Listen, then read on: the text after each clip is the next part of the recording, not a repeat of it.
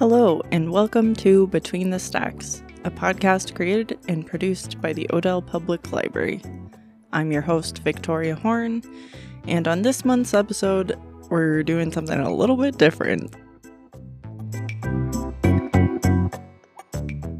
It has been a wild time for this podcast host, and I planned on doing an episode on Indigenous writers, and I had a whole list of books that I was super excited to read in November, and I started one of them, and I literally have not finished more than 100 pages, and I had maybe 30 books checked out, which was probably too ambitious, but I wanted to be able to recommend a wide array of titles, but it just didn't work out. And since there are many sensitive subjects in Indigenous writing, obviously, very understandably so, I wanted to be able to recommend titles knowing which content warnings I could put on there for people so that you know what you're getting into. So I didn't feel comfortable doing that episode without fully preparing. So on this episode, I am going to invite you to join me in setting a precedent for this holiday season in which we remember that the most important thing is not producing the most perfect holiday experience. It is not producing the most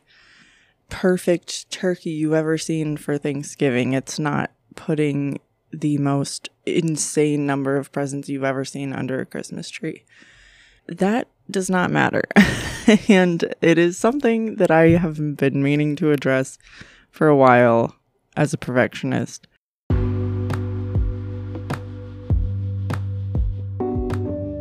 We are going to be talking about why I quit my reading challenge for this year, and I'll be going over some of the books that I am going to prioritize and give myself permission to read finally this year. So I'll get into that later, and hopefully I'll give you some, recommendations that will spark your excitement in the same way that they have sparked mine. We're going on the fly here, folks, okay? It's a wild ride. I hope that I can provide some entertainment for your drives this holiday. Recording Tuesday, November 22nd, a couple days before Thanksgiving. I'm sure many of you are traveling, so hopefully I can provide an hour of respite in your journey, and you can commiserate with my experience with biting off more than I can chew, and we can all just accept that nothing is perfect. This life is so transient, and we're all just here together, so it's fine. I'll get into it in a minute. Stay with me. We're going to start out with some important announcements. So starting off with announcing our holiday hours. So we will be closed for Thanksgiving this Thursday, November 24th, and Friday, November 25th. So, of course, there will be no story time this Thursday evening since we will be closed, but there will be another story time coming around the bend next week when Miss Katie will be back December 1st for in-person story time from 7 to 7:30 p.m. And then if you were wondering what our Christmas hours will be for the holiday season in December, we will be closed Saturday, December 24th for Christmas Eve, and then since Christmas is on a Sunday, we will be closed Monday, December 26th, in observance of Christmas Day. A little Boxing Day treat. And then another exciting development. Our carpet bid is out. Meredith said that this was going to be a boring announcement that she's not sure anyone cared about, but I say Meredith has worked so hard. Thank you, Meredith. We love you. Very grateful for all the work that you do and the ways that you protect us from having to deal with such stressful things. But a decision should be made in December as far as who has won that carpet bid. So thank you so much to the friends and those who have served on the committee. We really appreciate you. And another thank you. We owe you such a big thank you for turning up in support of our friend's book and bake sale a couple weeks ago, and all the people who donated baked goods or books. Thanks to you, we were able to raise $1,861.50 to go towards new furnishings for Odell. Super exciting. We really appreciate you. And Lego Club returns the first Saturday in December, which is the 3rd, from 10:30 to noon. Lego, Duplo, and Mega Bloks are provided. It's all ages and abilities. Doesn't matter how old you are, just come, enjoy. It's such a fun time to build community with people who enjoy being creative with Lego. And in the same vein, Pokemon Club will meet Saturday, December 17th from 10 to 11:30, and Magic the Gathering will follow from 12 to 3 p.m. We've really been enjoying reinvigorating these programs, and I hope that more people will come and take advantage of them.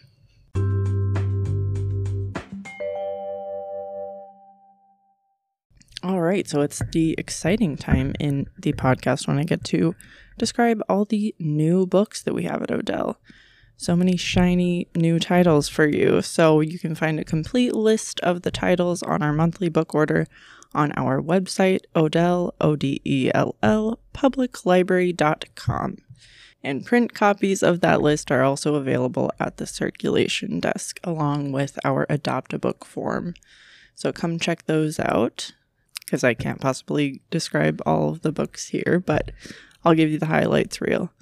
So in adult nonfiction, we got a big title that a lot of people have been waiting for. Friends, Lovers, and the Big Terrible Thing by Matthew Perry, which has done incredibly well, and it's gotten so many incredible reviews. There's a beautiful introduction by Lisa Kudrow, who was on the television show Friends with Matthew Perry for so many years.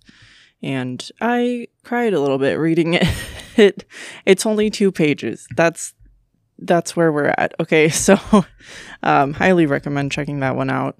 I'm sure that one will be hard to keep on the shelves. So if you'd like to put a hold on any of these books that are hard to catch when they're back in the library, you can go to the Prairie Cat app or website to put a book on hold, or you can call or come in and we'll be happy to help you do that. And then other nonfiction titles we have, super excited to check out Weaving Sundown in a Scarlet Light, 50 Poems for 50 Years by Joy Harjo, who is a longtime love of mine. Oh, she is such an incredible writer. I recently started listening to her audio book on Libby, An American Sunrise, and incredible. You have to hear it.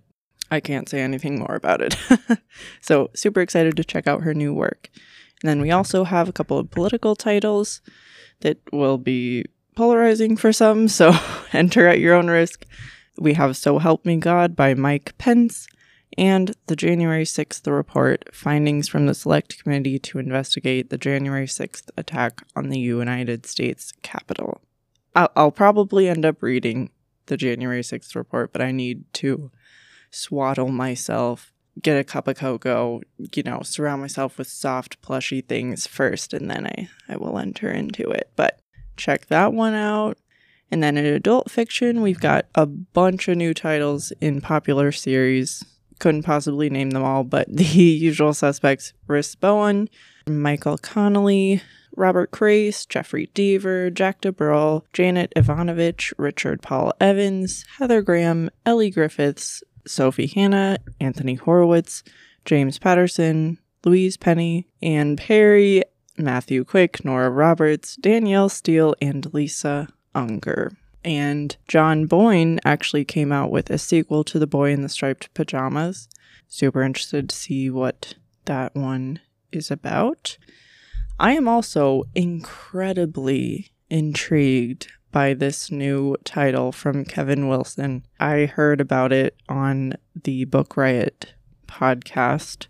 Been getting a lot of amazing recommendations from that podcast. Highly, highly, highly recommend checking them out. I'll leave the link to their podcast in the show notes. And I'm intrigued by this title.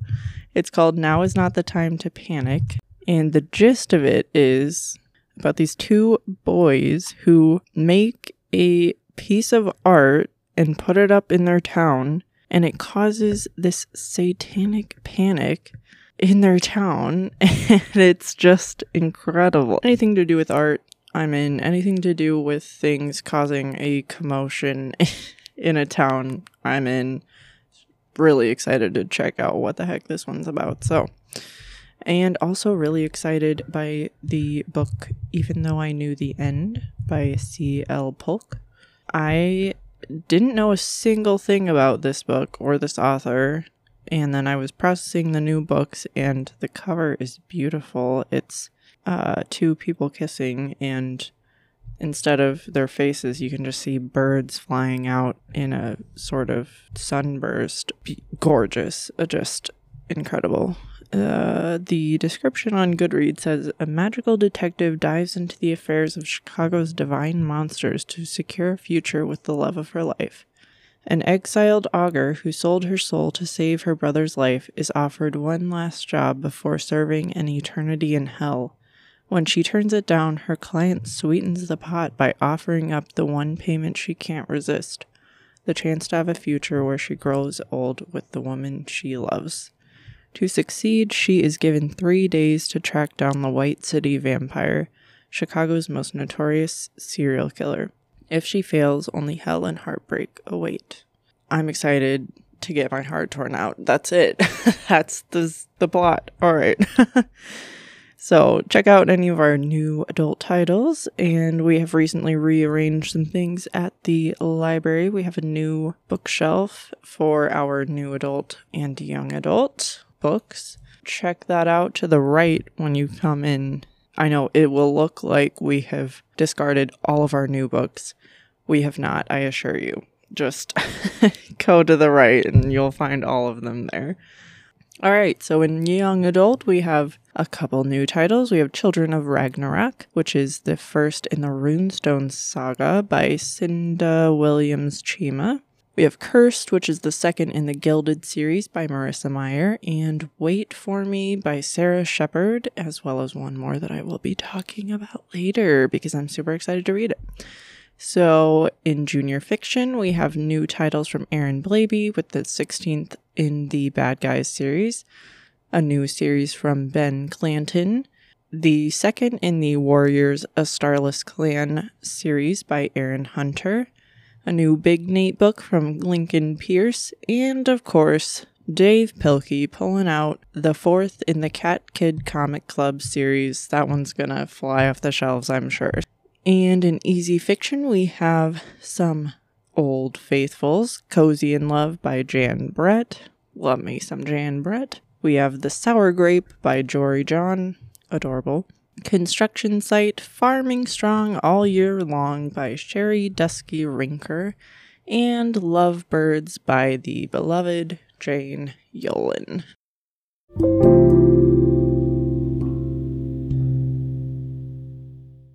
Alright, so usually, if you have been following the podcast at all this year, I have been going over what I will be reading for the Book Riot Read Harder Challenge, which is a list of 24 tasks that comes out each year to help expand your reading experience, help you read more widely, get into genres and different authors, and, ensure that you're sort of ticking all the boxes that make up a well-rounded reader, which is what I aspire to be. So I was super excited and motivated at the start of the year. I was super intrigued by all of the tasks that had been appointed to us to undertake. And I want to say that just because I'm giving up on it does not mean that I think that it is not worth your time. It is absolutely worth your time. And I may attempt to complete it next year. Probably not as publicly as this because I don't think that helped at all. But I think it is incredibly valuable and something that if you're trying to reinvigorate your reading life and you're sort of having a hard time coming up with ideas of what to read, I think it's a great idea to follow the Read Harder Challenge and sort of see what's happening in all these different pockets of literature now. So I do highly recommend checking out the challenge, but I also maybe think you should take a slightly quieter approach to it than I did. Yes, so I'm completing my own challenge this year, giving up on something and counting it as a win. Okay, so after the October podcast episode, I started evaluating my overall progress this year, and I realized that I had only finished 6 out of 24 challenges for the year, and I only had 2 months left to complete the remaining 18 challenges. That's 18 books, okay? So I've been telling you what I will be reading for the Book Riot Read Harder challenge every single month this year, but just because I told you that I would read that book doesn't mean that I actually did read that book, and I felt really guilty about it. With 2 months left in the year, I started weighing my options, and I could force myself to read a bunch of books that I didn't want to, just to have the accolade of completing an arbitrary self-goal that I announced very publicly, or I could quit the challenge and finally get to read all the books that I've been wanting to read this year, but haven't because they wouldn't fulfill a task for the Read Harder challenge. So this touches on something that I think is really important to drive home, especially as people who are advocating for a life of being a conscious reader, being someone who prioritizes making reading a regular part of your life. It is also incredibly important that we stop making it a moral argument. Oh, do you read? You don't?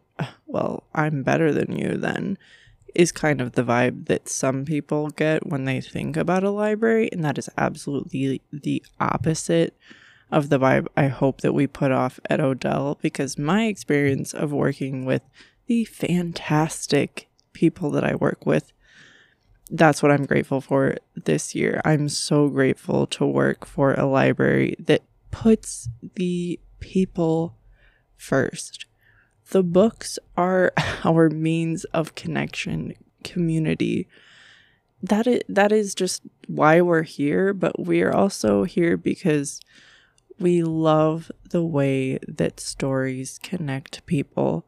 And if you're reading, that cheesy, fluffy romance that's flying off the shelves, we are not judging you because you are choosing to be here. You are choosing to devote some time out of your day to come to the library, to take a small moment, to borrow a phrase from Mary Oliver, in your one wild and precious life, to listen to the voices that are coming from literature and to open yourself up to them. It doesn't matter what kind of topics or genres, or it doesn't matter if you're reading junior fiction, picture books, YA, the tiniest little comic book. It doesn't matter. That's not what it is important. It doesn't matter if you can finish an 800-page book in 2 weeks. Most of us find that that's not doable, and I don't think that reading should be a competition. That is absolutely not what we are here for. I don't care how many books a year you read. I don't care how many books a year I read. I set a goal, but I think there is so much to be said about having even one book that changes your heart, changes your life for that one brief moment in time. That is so memorable. Reading 50 books in a year is not memorable if a single book did not invoke something in you that makes you want to continue living and living better. So in that interest, as opposed to ticking off a box for myself, I have looked at the books that I have read this year, and yes, I read some fantastic ones.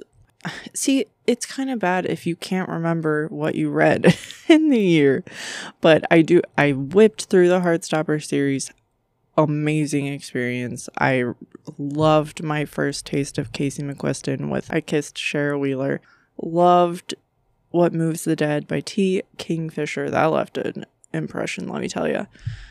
But when I was looking at my list and seeing all these things that ticked off my challenge list, none of them were the books that I was super excited to start reading this year. And I read pretty widely. There's nothing that I won't touch really, except maybe like medical stuff.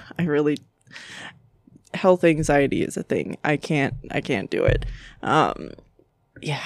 So, in the interest of explaining to you, like, you're probably thinking, Victoria, why the heck is this such a big deal that you're quitting a challenge? People give up on New Year's resolutions all the time. Like, I am such a perfectionist, and I grew up reading like a maniac as a kid. I was the defining bookworm. That was my moniker, you know. And then I felt like a complete failure when I realized I hadn't read a single book in a couple of years. And the big bad that spelled disaster for my reading life was majoring in literature and writing and rhetoric in college. And while academia, just by its inherent nature, includes a lot of reading, the demands of being an English major means that I had 2 or 3 times as much reading as the average college student, and most of it was not for pleasure. It was not of my choosing. Don't get me wrong, I loved being an English major. I loved reading things I would not have had any reason to seek out or even know about otherwise. And it was amazing getting college credit while feeding my love of books and my curiosity about where that might fit into my post-grad career and life. But I also got just a serious case of burnout. The one that killed me was that my last semester of junior year, I think, I took a Tolkien class in which we read the entire Lord of the Rings trilogy, The Hobbit and The Silmarillion, as well as a smattering of other short stories and poems and things that Tolkien had written. And it took a major weight off my shoulders because I finally had read what was on my TBR list forever. But it also dimmed the pleasure of the experience because I couldn't read at my own pace. My grades were dependent on my ability to keep up with the pace set by my professor, whom I loved and adored, but it was a lot. And I couldn't savor the moment as deeply as I ordinarily like to when I'm reading a book that is super close to my heart. I had seen all the movies. I know it was the wrong order. I typically read the book before the movie, but I digress. We've all done that. And there were always so many other demands that meant I didn't always get to finish the book that I was supposed to read, and that killed me. There were other classes, other homework. I was in symphonic band all 4 years of college. I went to all the plays and improv shows and dance recitals and things I could get myself to at college, and I had a lot of really good friends who often wondered why I spent so much time at the library working on homework instead of prioritizing our time together. And I found it really difficult to turn off that perfectionist side of my brain that said I need to complete my homework 110%, otherwise it's useless. Like, that was just not doable. And I still fight that urge. It's not necessarily conducive to a healthy, balanced life. So I go too hard. I burn myself out on things that I love. So that's why in the 3 years after my college graduation, I didn't read more than 2 or 3 books total. Reading was just not part of my daily life. And that gave me a severe existential crisis, like, no joke. I set a goal to read 12 books in 2021, which was 1 book a month. That was a lofty goal for me at the time. Pretty reasonable for someone who used to read 5 books a month growing up. And I was on pace to meet my goal to read a book a month through the year. And then I started working at Odell. I started processing the new book order. I started putting books on display, hosting this podcast. My world opened up to the book world again in a way that reinvigorated my passion for reading. And I hadn't felt that way in a long, long, long time. So by the end of the year, I had reached 267% of my goal. Let's go. So I'm telling you this to illustrate the fact that reading because you want to and whatever you want to does wonders for giving life to your old reading bug, dusting off your ability to sit down for an hour during the day and completely immerse yourself in someone else's world. And it's also important to note that if you have not finished a single book this year, that is absolutely okay. And I don't need to tell you that, but just in case you need to hear it, if you haven't finished a book in 10 years, that's fine. I am not judging you, and no one else should either. If you like to see what's new and cool in the world of books, to borrow a phrase from Book Riot, even though you know you'll never pick a single one up, that is totally cool. That's awesome, actually. No one should make you feel bad about that. If reading just isn't important to you, and you're tired of hearing people tell you that it's important, well, you're probably not listening to this podcast, but just in case you are, reading does not make anyone morally superior. That shouldn't be a hot take. It just doesn't. Reading does not make a good person. Anyone who makes you feel less than because you don't read regularly or enough by someone else's standards is not worth your time. I recently watched this incredible video that I was delivered through my YouTube algorithm. It was called Why You Stopped Reading from the channel Answer in Progress. Amazing editing, amazing energy, love it. The person in the video, Sabrina Cruz, describes the exact phenomenon that I experienced prior to beginning work at Odell and rediscovering my love of reading. So she talks about the fact that reading is simply another commitment. That it's that simple. Unless it's part of your job or your schooling or your parenting of another human, it's just an optional activity that you can fill your time with. I believe it's a valuable one, but it's also not the only one vying for your attention. And you have to find a way to cut something else out of your pie chart that is the time that you have in a day in order to fit reading in if you want to. It is so difficult to fit into our society's current model of day-to-day life. And let me tell you, I'm the prime candidate for reading a lot. I'm single, I have no kids, I work fewer hours than most people, I have a job that puts books directly in the forefront of my mind. So yes, I have a lot of opportunity to read, more than your average 27-year-old. But I also have a lot of hobbies and personal goals. Since many of them benefit from me reading more, I have made a conscious effort to replace some of my leisure activities with reading for pleasure this year. But I didn't find reading immensely pleasurable this year because I was shoehorning myself into reading what someone else wanted me to read. And I know that's a lot of people's problem with reading for school. And I absolutely don't blame you, because I definitely would not have touched Ulysses by James Joyce with a 10-foot pole if it weren't for a class. Hate that book. But I'm telling you this because even if I hadn't made public announcements about my plans every month and felt the need to explain to you why I'm suspending my read harder updates, I would want to share this story with you because I think it hits on an important facet of making reading a regular part of your life, if that's what you want to do.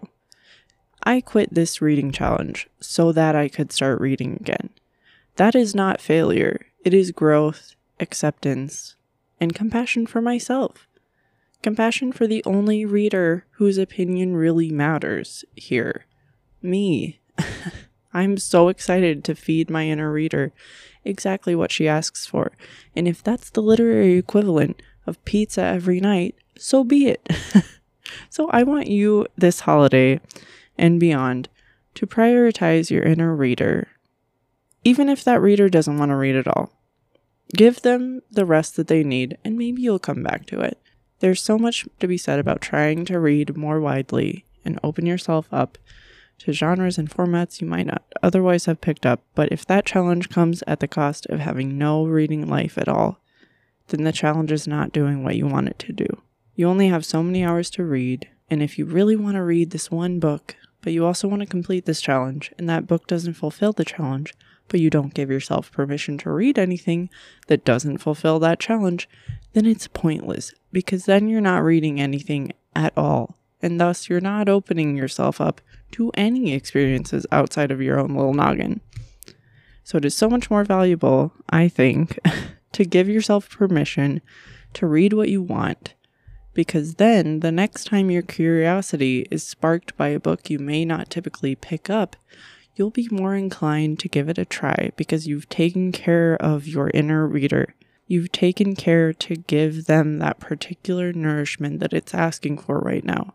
And you've given yourself permission to abandon books that prevent you from leading a happy reading life.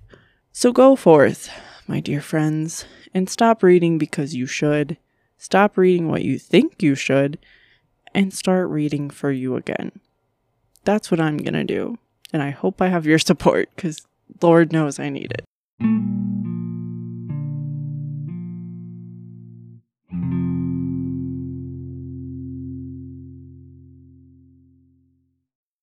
Alright, so I've waffled on about that for far too long. So, in the interest of getting you excited for me as I go to read books that I want to read this year, there are so many titles that I have been recommended from the Book Riot podcast that I want to read, from coworkers that I want to read, from coworkers who literally put the book on hold for me and then it's been sitting on my shelf for a month.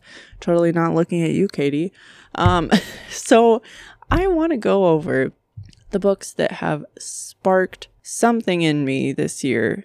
I wrote down, I added it to my Goodreads list, and then never gave myself permission to read it. And now I'm giving myself permission today. Heck yeah. Happy Thanksgiving to me. So I will go just to give some order to this chaos. I'll start with one of the books that I was so excited to read that I actually bought one of my good friends from college, Amy. Shout out Amy. Don't know if you listen to this, but I love you. We are both super fans of Susan Cain, author of Quiet, The Power of Introverts in a World That Won't Stop Talking. Highly recommend that book, especially if you're an introvert or if you have introverts in your life that you just don't understand. Please help us out. Read that book because it will tell you everything you need to know about why we are the way we are and the things that we can't explain to you. So she came out with a new book this year called Bittersweet: How Sorrow and Longing Make Us Whole. And I was so excited for it that I begged Meredith, our director, to order it for Odell. I have not seen that book circulate as well as I had hoped.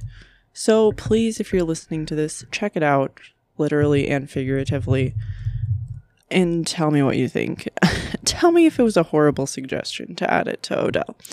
But Bittersweet is in the same way that Quiet is a masterpiece that will make introverts feel understood, heard, make you understand yourself better. If you're the type of person who likes sad music, if you like rainy days, if you react really intensely to music, art, nature, beauty, the things this world calls pointless but are actually the things that sustain us, then you probably identify with being bittersweet.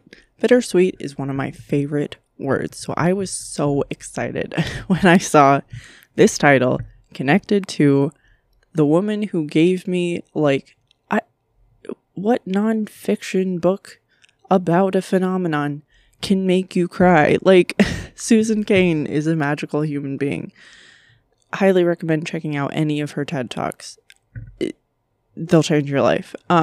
So in Bittersweet, Susan Cain is giving us the same mix of research, storytelling, and memoir that she did in Quiet. And this time we're exploring sorrow and longing and the ways that the state of mind that Bittersweet creates helps propel creativity, compassion, leadership, spirituality, and love.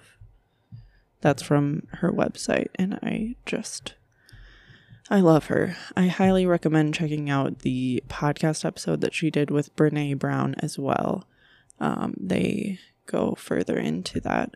I feel incredibly bad that I told Amy that I would read this book with her, sent her a copy when I got one for myself, and then proceeded to not read it. And I'm sure Amy has finished it already because she's the type of person who, jumps on those creative moments. So I'm excited to finally write to her about it. We write letters to each other and see if she wants to talk about it with me. So that will be probably not the next book that I read because I need something a little bit lighter right now, but probably the first book that I'll tackle in December. And then another somewhat heavy, going to make me sob book. I have heard this book mentioned on the Book Riot podcast at least 10 times. So I'm incredibly excited to, well, excited's not the word. That's maybe a little bit inappropriate for what this is. I am incredibly interested, intrigued, ready to get that cathartic crying out. I have heard so many good things about Stay True, the memoir from the New Yorker staff writer Hua Hsu. So I cannot describe this book as well as the description on the Penguin Random House site. In the eyes of 18-year-old Hua Hsu, the problem with Ken, with his passion for Dave Matthews, Abercrombie & Fitch, and his fraternity, is that he is exactly like everyone else. Ken, whose Japanese-American family has been in the United States for generations, is mainstream. For Hua, the son of Taiwanese immigrants who makes zines and haunts Bay Area record shops, Ken represents all that he defines himself in opposition to. The only thing Hua and Ken have in common is that, however they engage with it, American culture doesn't seem to have a place for either of them. But despite his first impressions, Hua and Ken become friends. A friendship built on late-night conversations over cigarettes, long drives along the California coast, and the successes and humiliations of everyday college life. And then, violently, senselessly, Ken is gone, killed in a carjacking, not even 3 years after the day they first met. Determined to hold on to all that was left of one of his closest friends, his memories, Hua turned to writing. Stay True is the book he's been working on ever since. A coming-of-age story that details both the ordinary and extraordinary. Stay True is a bracing memoir about growing up and about moving through the world in search of meaning and belonging. This is not something that I would normally pick up, I don't think. Maybe.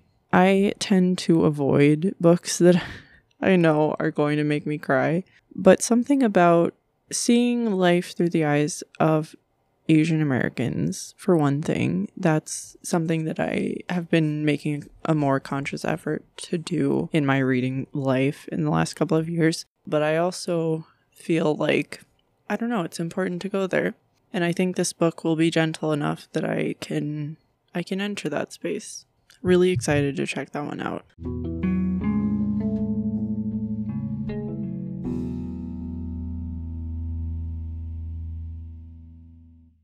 All right, so moving on from nonfiction into my wheelhouse. Let's go, baby. We're going to fiction. So I actually have not read very much adult fiction in my life. There's just something about it that I cannot always get into. It's just, I don't know. I'm a young adult still in my heart. But there are several adult fiction books that have been either recommended to me by my coworkers or by patrons. Always welcome, by the way. So one that came out this year that we got at Odell, beautiful cover. The cover has the print by Hakusai, The Great Wave of Kanagawa, which is the print that I have on my laptop. So it immediately intrigued me because I was like, oh, I know that piece of art. which doesn't always happen. My sister is the keeper of all things art, and she knows every single painting ever to exist, I feel like. So it was exciting for me when I had that moment. But I have gotten recommendations to read Tomorrow and Tomorrow and Tomorrow by Gabrielle Zevin, author of The Storied Life of A.J. Fikry, another incredibly popular best-selling novel. And this new title, Teresa recommended to me. She was raving about it, and I picked it up, and it sounds exactly up my alley. About two friends who come together as creative partners in the world of video game design. Love me some video games. And sort of the story and the journey that they go on together as they're creating this thing. So from Goodreads, on a bitter cold day in the December of his junior year at Harvard, Sam Masur exits a subway car and sees, amid the hordes of people waiting on the platform, Sadie Green. He calls her name. For a moment, she pretends she hasn't heard him, but then she turns and a game begins. A legendary collaboration that will launch them to stardom. These friends, intimate since childhood, borrow money, beg favors, and before even graduating college, they have created their first blockbuster, Ichigo. Overnight, the world is theirs. Not even 25 years old, Sam and Sadie are brilliant, successful, and rich, but these qualities won't protect them from their own creative ambitions or the betrayals of their hearts. Spanning 30 years from Cambridge, Massachusetts to Venice Beach, California, in lands in between and far beyond, Gabrielle Zevin's Tomorrow and Tomorrow and Tomorrow is a dazzling and intricately imagined novel that examines the multifarious nature of identity, disability, failure, the redemptive possibilities in play, and above all, our need to connect, to be loved, and to love. Yes, it is a love story, but it is not one you have read before. And as someone who has read a lot of love stories, excited to read a new one.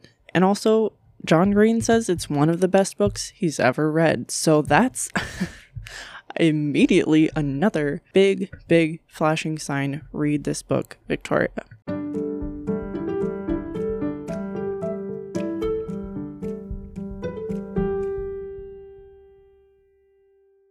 All right, and a couple of... I did not get these from where they are most well known from. I hate TikTok. I'm just going to put it out there. But I guess one thing that's good about it is that it's making some people who wouldn't read otherwise excited about reading, and I love that. Other things about it, not a big fan. It's kind of crazy over there. I don't spend time over there. But I have been keeping up, mostly through the Book Riot, telling me what the TikTok phenomenon books are. So 3 books that have gone viral on TikTok in the last couple of years that I have been meaning to read. Song of Achilles by Madeline Miller, which I would have read anyway. I'm wildly curious about how this became a phenomenon on TikTok when this book won the Women's Prize for Fiction 10 years ago. 10 years. And it's going viral on TikTok now. It's just wild.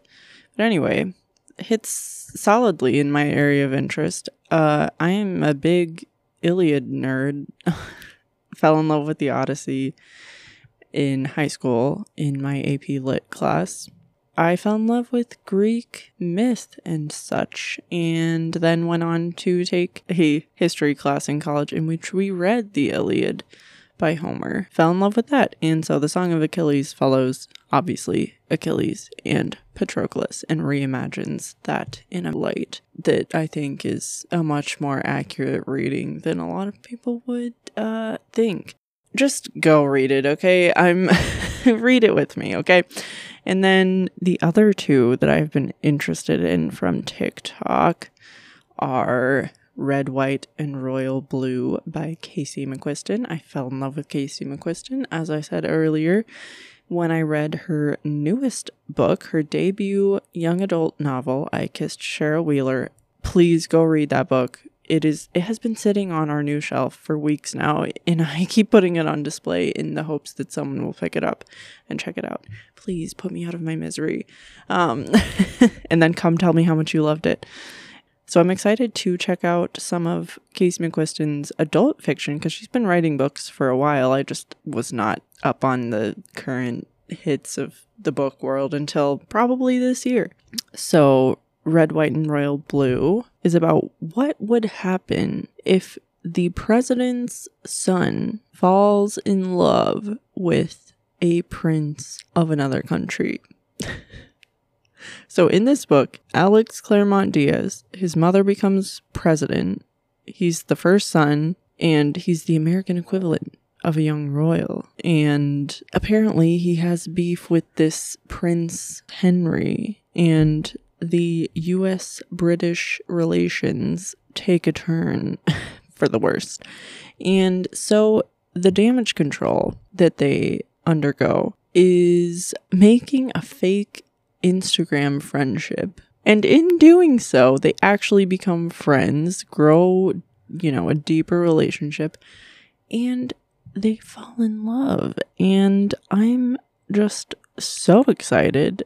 It's, the age-old question, does love actually save the world? Like, I think it does. And it just got optioned for a movie. A movie. Yes. I don't think there's a date yet for that, but incredibly excited for whenever that comes out, because I'm pretty sure I'm gonna love this book.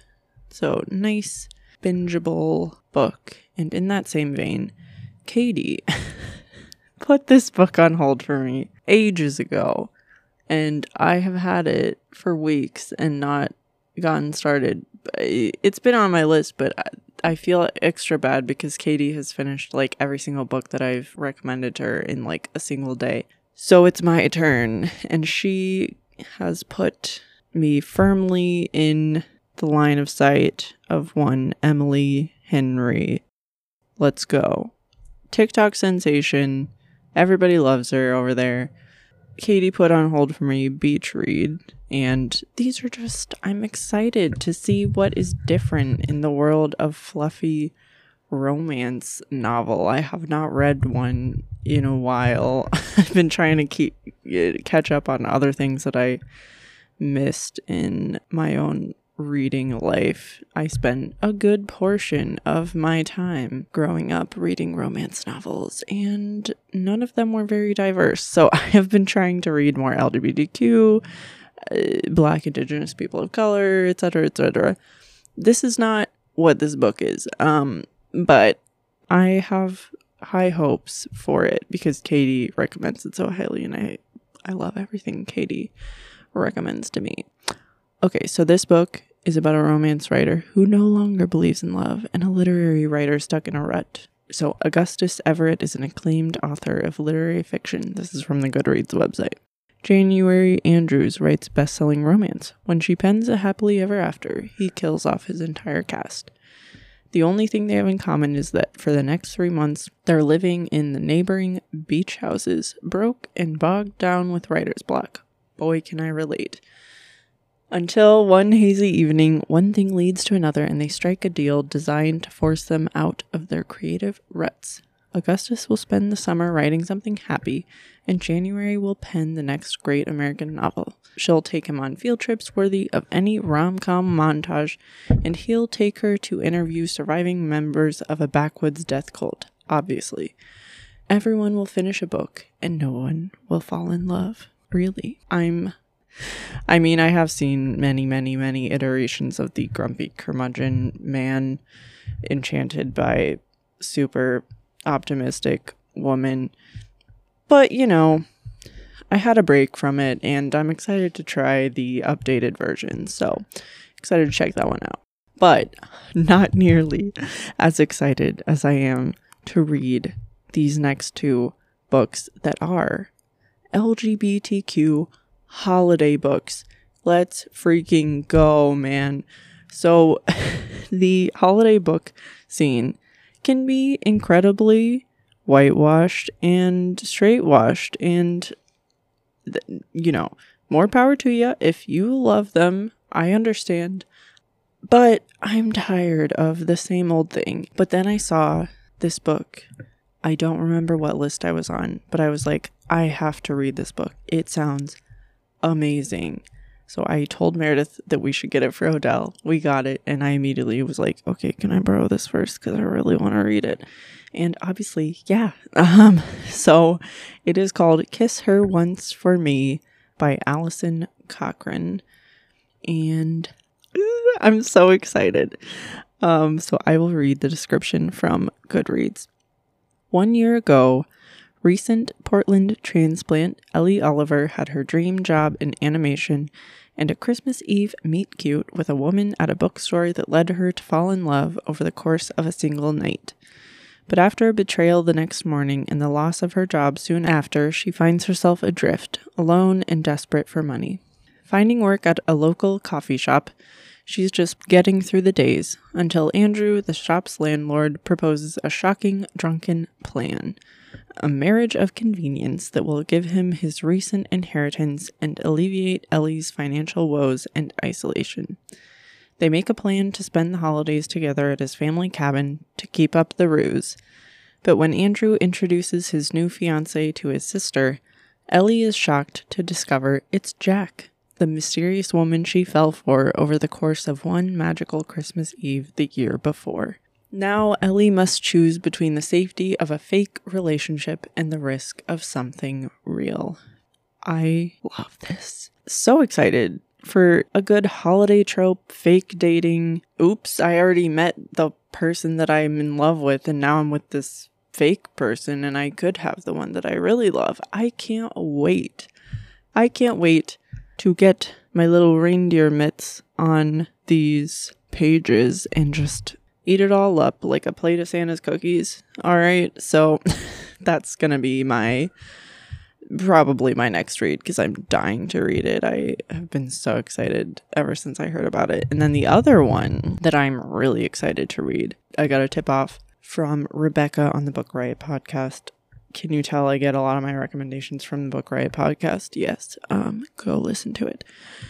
And she said she's going to read The Holiday Trap by Rowan Parrish. And I looked it up and I was like, I need to read this book right now. So, once again, from the Goodreads website, Greta Russakoff loves her tight-knit family and tiny Maine hometown, even if they don't always understand what it's like to be a lesbian living in such a small world. She desperately needs space to figure out who she is. Truman Belvedere has just had his heart crushed into a million pieces when he learned that his boyfriend of almost a year has a secret life that includes a husband and a daughter. Whoa. Reeling from this discovery, all he wants is a place to lick his wounds far, far away from New Orleans. Enter Greta and Truman's mutual friend, Ramona, who facilitates a month-long house swap. It's like The Holiday. Excellent movie with Cameron Diaz and Kate Winslet and Jack Black and Jude Law, aka a bunch of cool people. Anyway, over the winter holidays, each of them will have a chance to try on a new life and maybe fall in love with the perfect partner of their dreams. But all holidays must come to an end, and eventually Greta and Truman will have to decide whether the love they've each found so far from home is worth fighting for. So here for this. It is insane.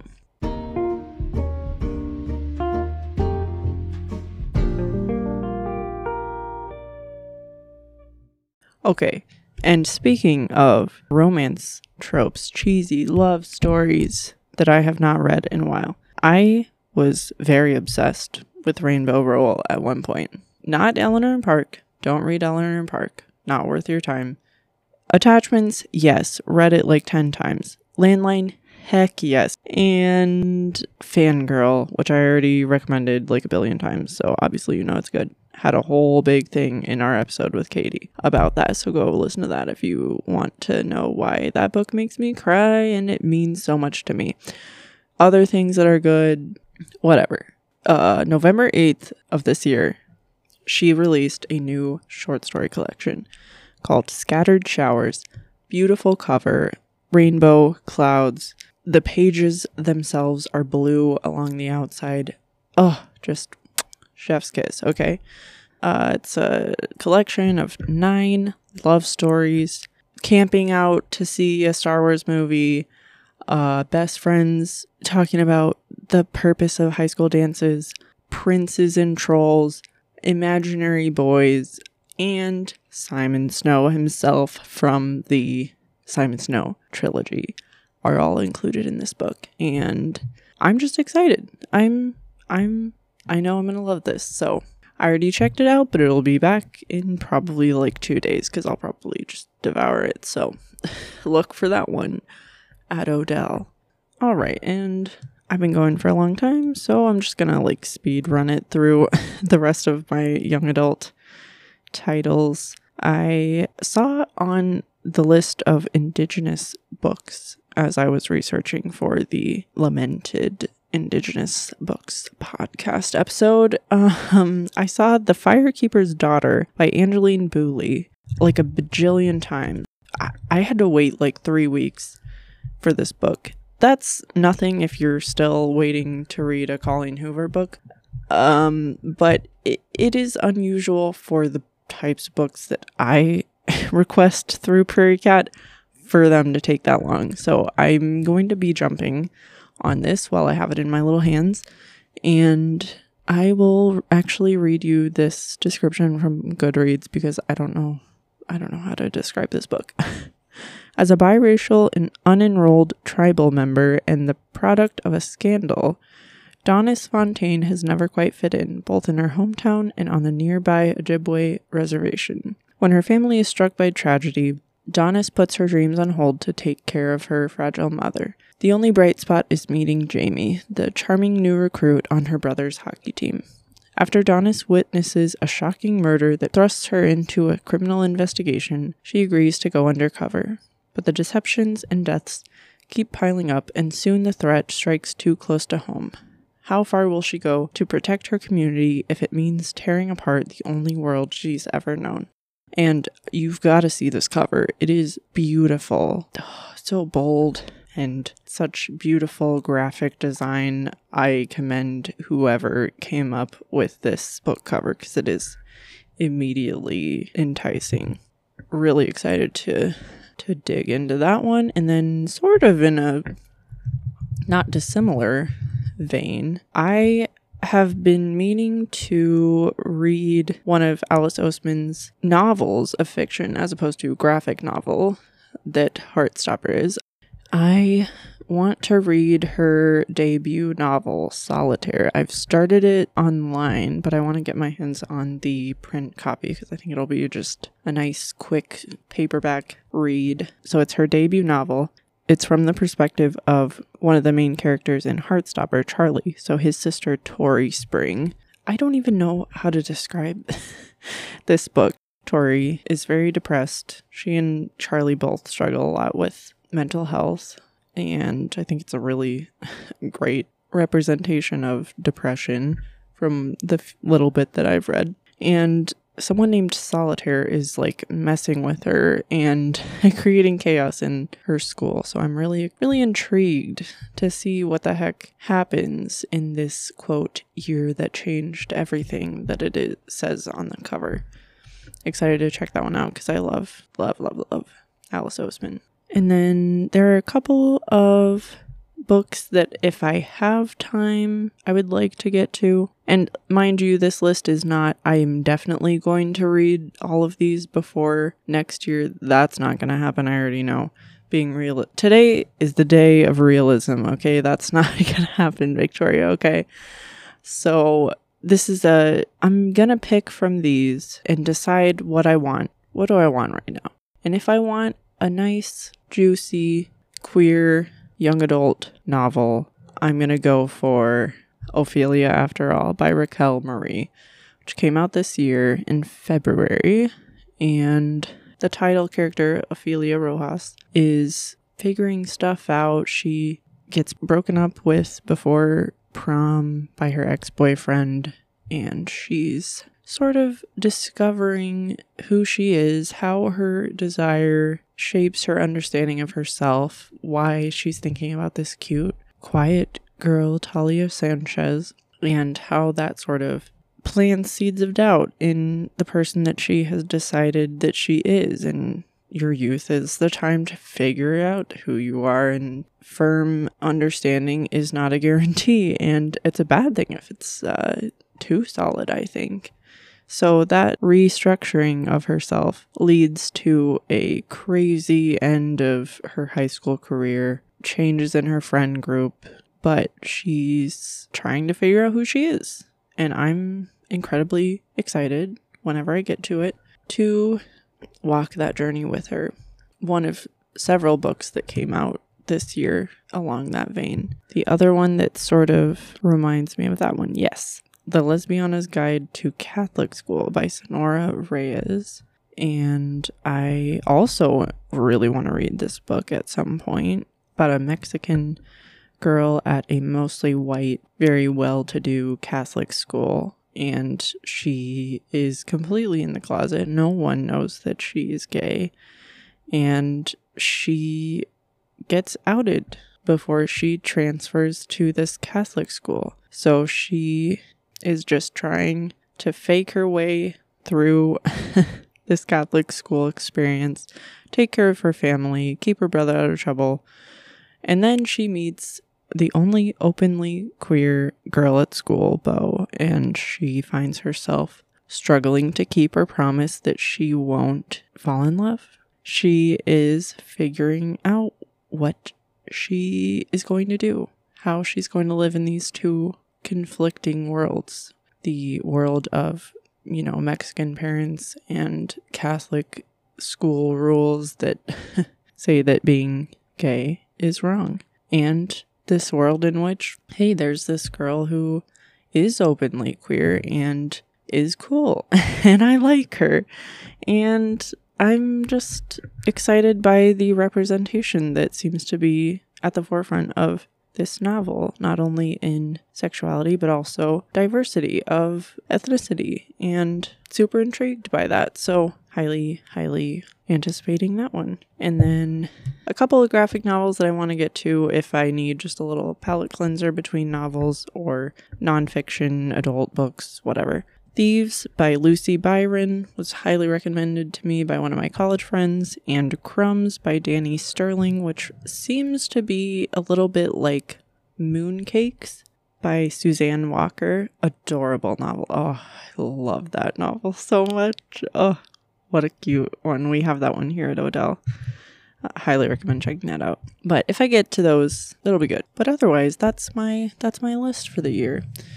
If there's anything that you think I should add to this list, is there any book that came out in 2022 that you were like, Victoria, how have you not read this already? Although I probably answered that question in extended commentary form earlier, but let me know if there's anything that really struck a chord with you. If it seems like we have similar reading tastes, I'm open to like anything basically. And I also, won't read it if I don't want to, but same goes for you. And I hope that I have sparked some interest.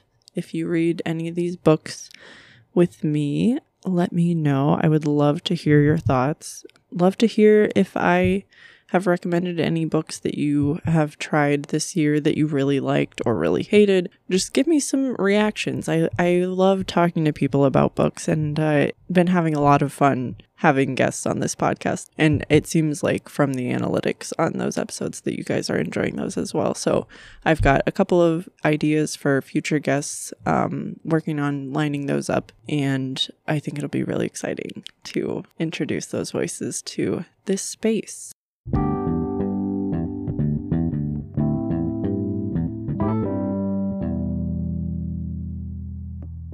So for these versus my regular segment, in the same vein of priority lists, there are a couple of poetry collections I wouldn't mind getting in. They're pretty quick reads. I picked up a copy of I Hope This Finds You Well by Kate Baer, one of my favorite poets, while I was in Omaha for a wedding and went to this adorable little indie bookstore, Jackson Street Booksellers. I highly recommend devoting a couple of hours perusing if you're a bookworm and you find yourself out there in Omaha.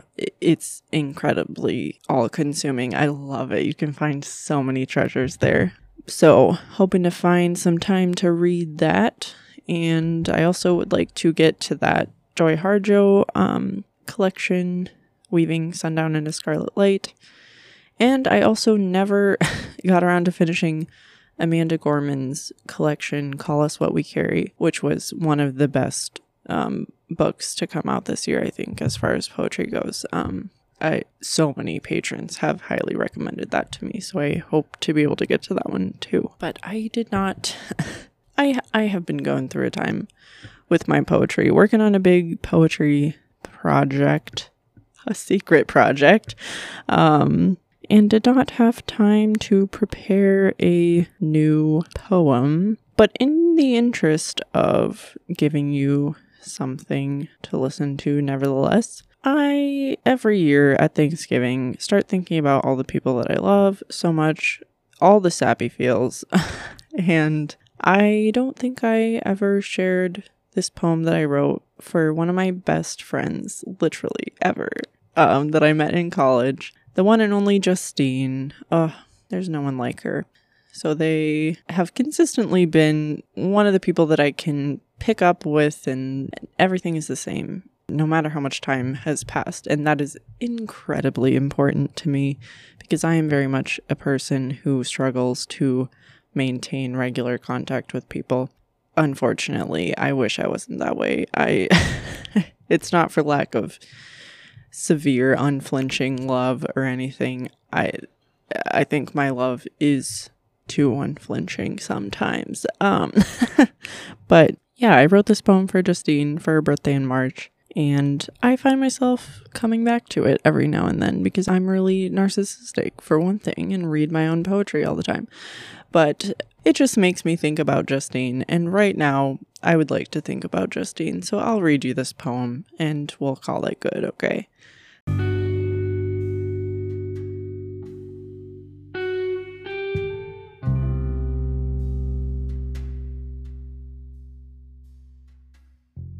This birthday poem is a late bloomer too, for Justine, by Victoria Horn.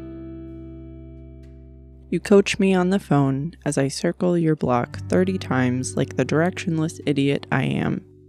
Laugh outside the bathroom door as I change for the 5th time. Lead the way through the side door so we don't walk in with the bride. It's cool. You may proceed. Leave the party early before the dreaded dancing starts. Hurry out. Shed our fancy disguises. There you are. Settle in for another Nert's tourney and tune our dials to the blessed Orla Gardland. I can name 1,000,001 nights like this, talking in sacred circles and Mobius strips, walking the infinite double edge of self-reflection. Everything is rhetoric, our patron saint said so many times, and she was right. Here I say, you are so good at waiting for me, and by this, I mean you make a way for me to find myself, in my own time, in any order, in you. I say you mean the world to me, and you unfold these words to see my heart origamied into a place where every version of you is recognized and revered. Now I say, I love you for so many reasons, and you know I mean just like this, just you and me, late bloomers cross-legged on the floor, dealing one more hand, daring this game to match our defiant joy.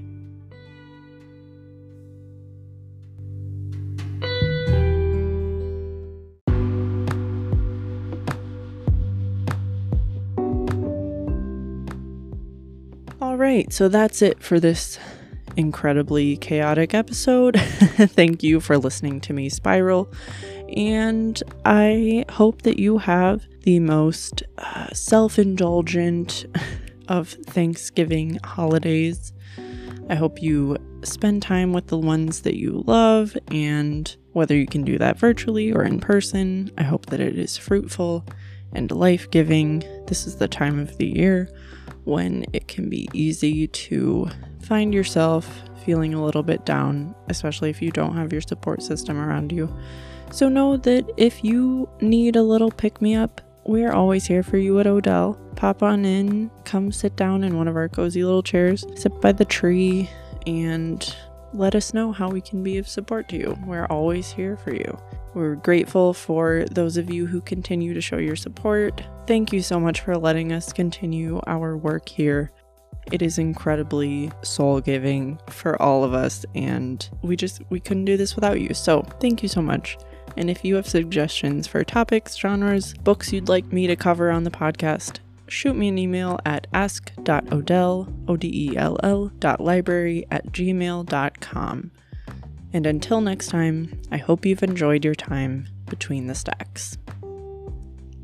This episode of Between the Stacks was written and produced by Victoria Horn. Special thanks to the Odell Public Library staff, library board, and friends of Odell. A hearty cheers to all of our lovely patrons who support the library. And thank you so much for listening to this podcast.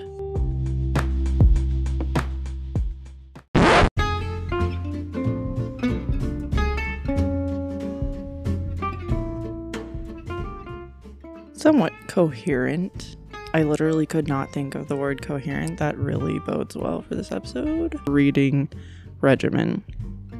Regimen is the wrong word, but at least you can count on me having some semblance of articulateness. Wait, she is everything. And I thought, I'll still catch up. I've got half the year left, to borrow a word from my college experience. Community, all the community, to sink my little Christmas teeth. Ew, what are Christmas teeth? No. Enter at your own risk. Picture of his friend taking a picture. Very meta. And yeah, that's gonna be fun to edit. And I'm so excited to sink my little teeth into... Why do I keep saying... No, not doing that. Please know that we do note what you're reading. I mean, if you go in fresh, it's crazy. The old faithful would burn it. I'm not even joking. God bless. Yes. If you know, you know. Poet and I didn't even know it. Actually, I do. God help you. Don't take anyone else's word for it. The goddess that is Kristen Stewart. I will die on that hill. I'm super excited to keep trekking with this one. What I kind of hoped would happen at the end of that movie. But I digress. Incredible. Good for me. Yeah, beware. Okay, just let's go. It was amazing. Why can't I do this? Gorgeous. Just incredible. I hope you like what I did there. Okay. It felt like a point of no return.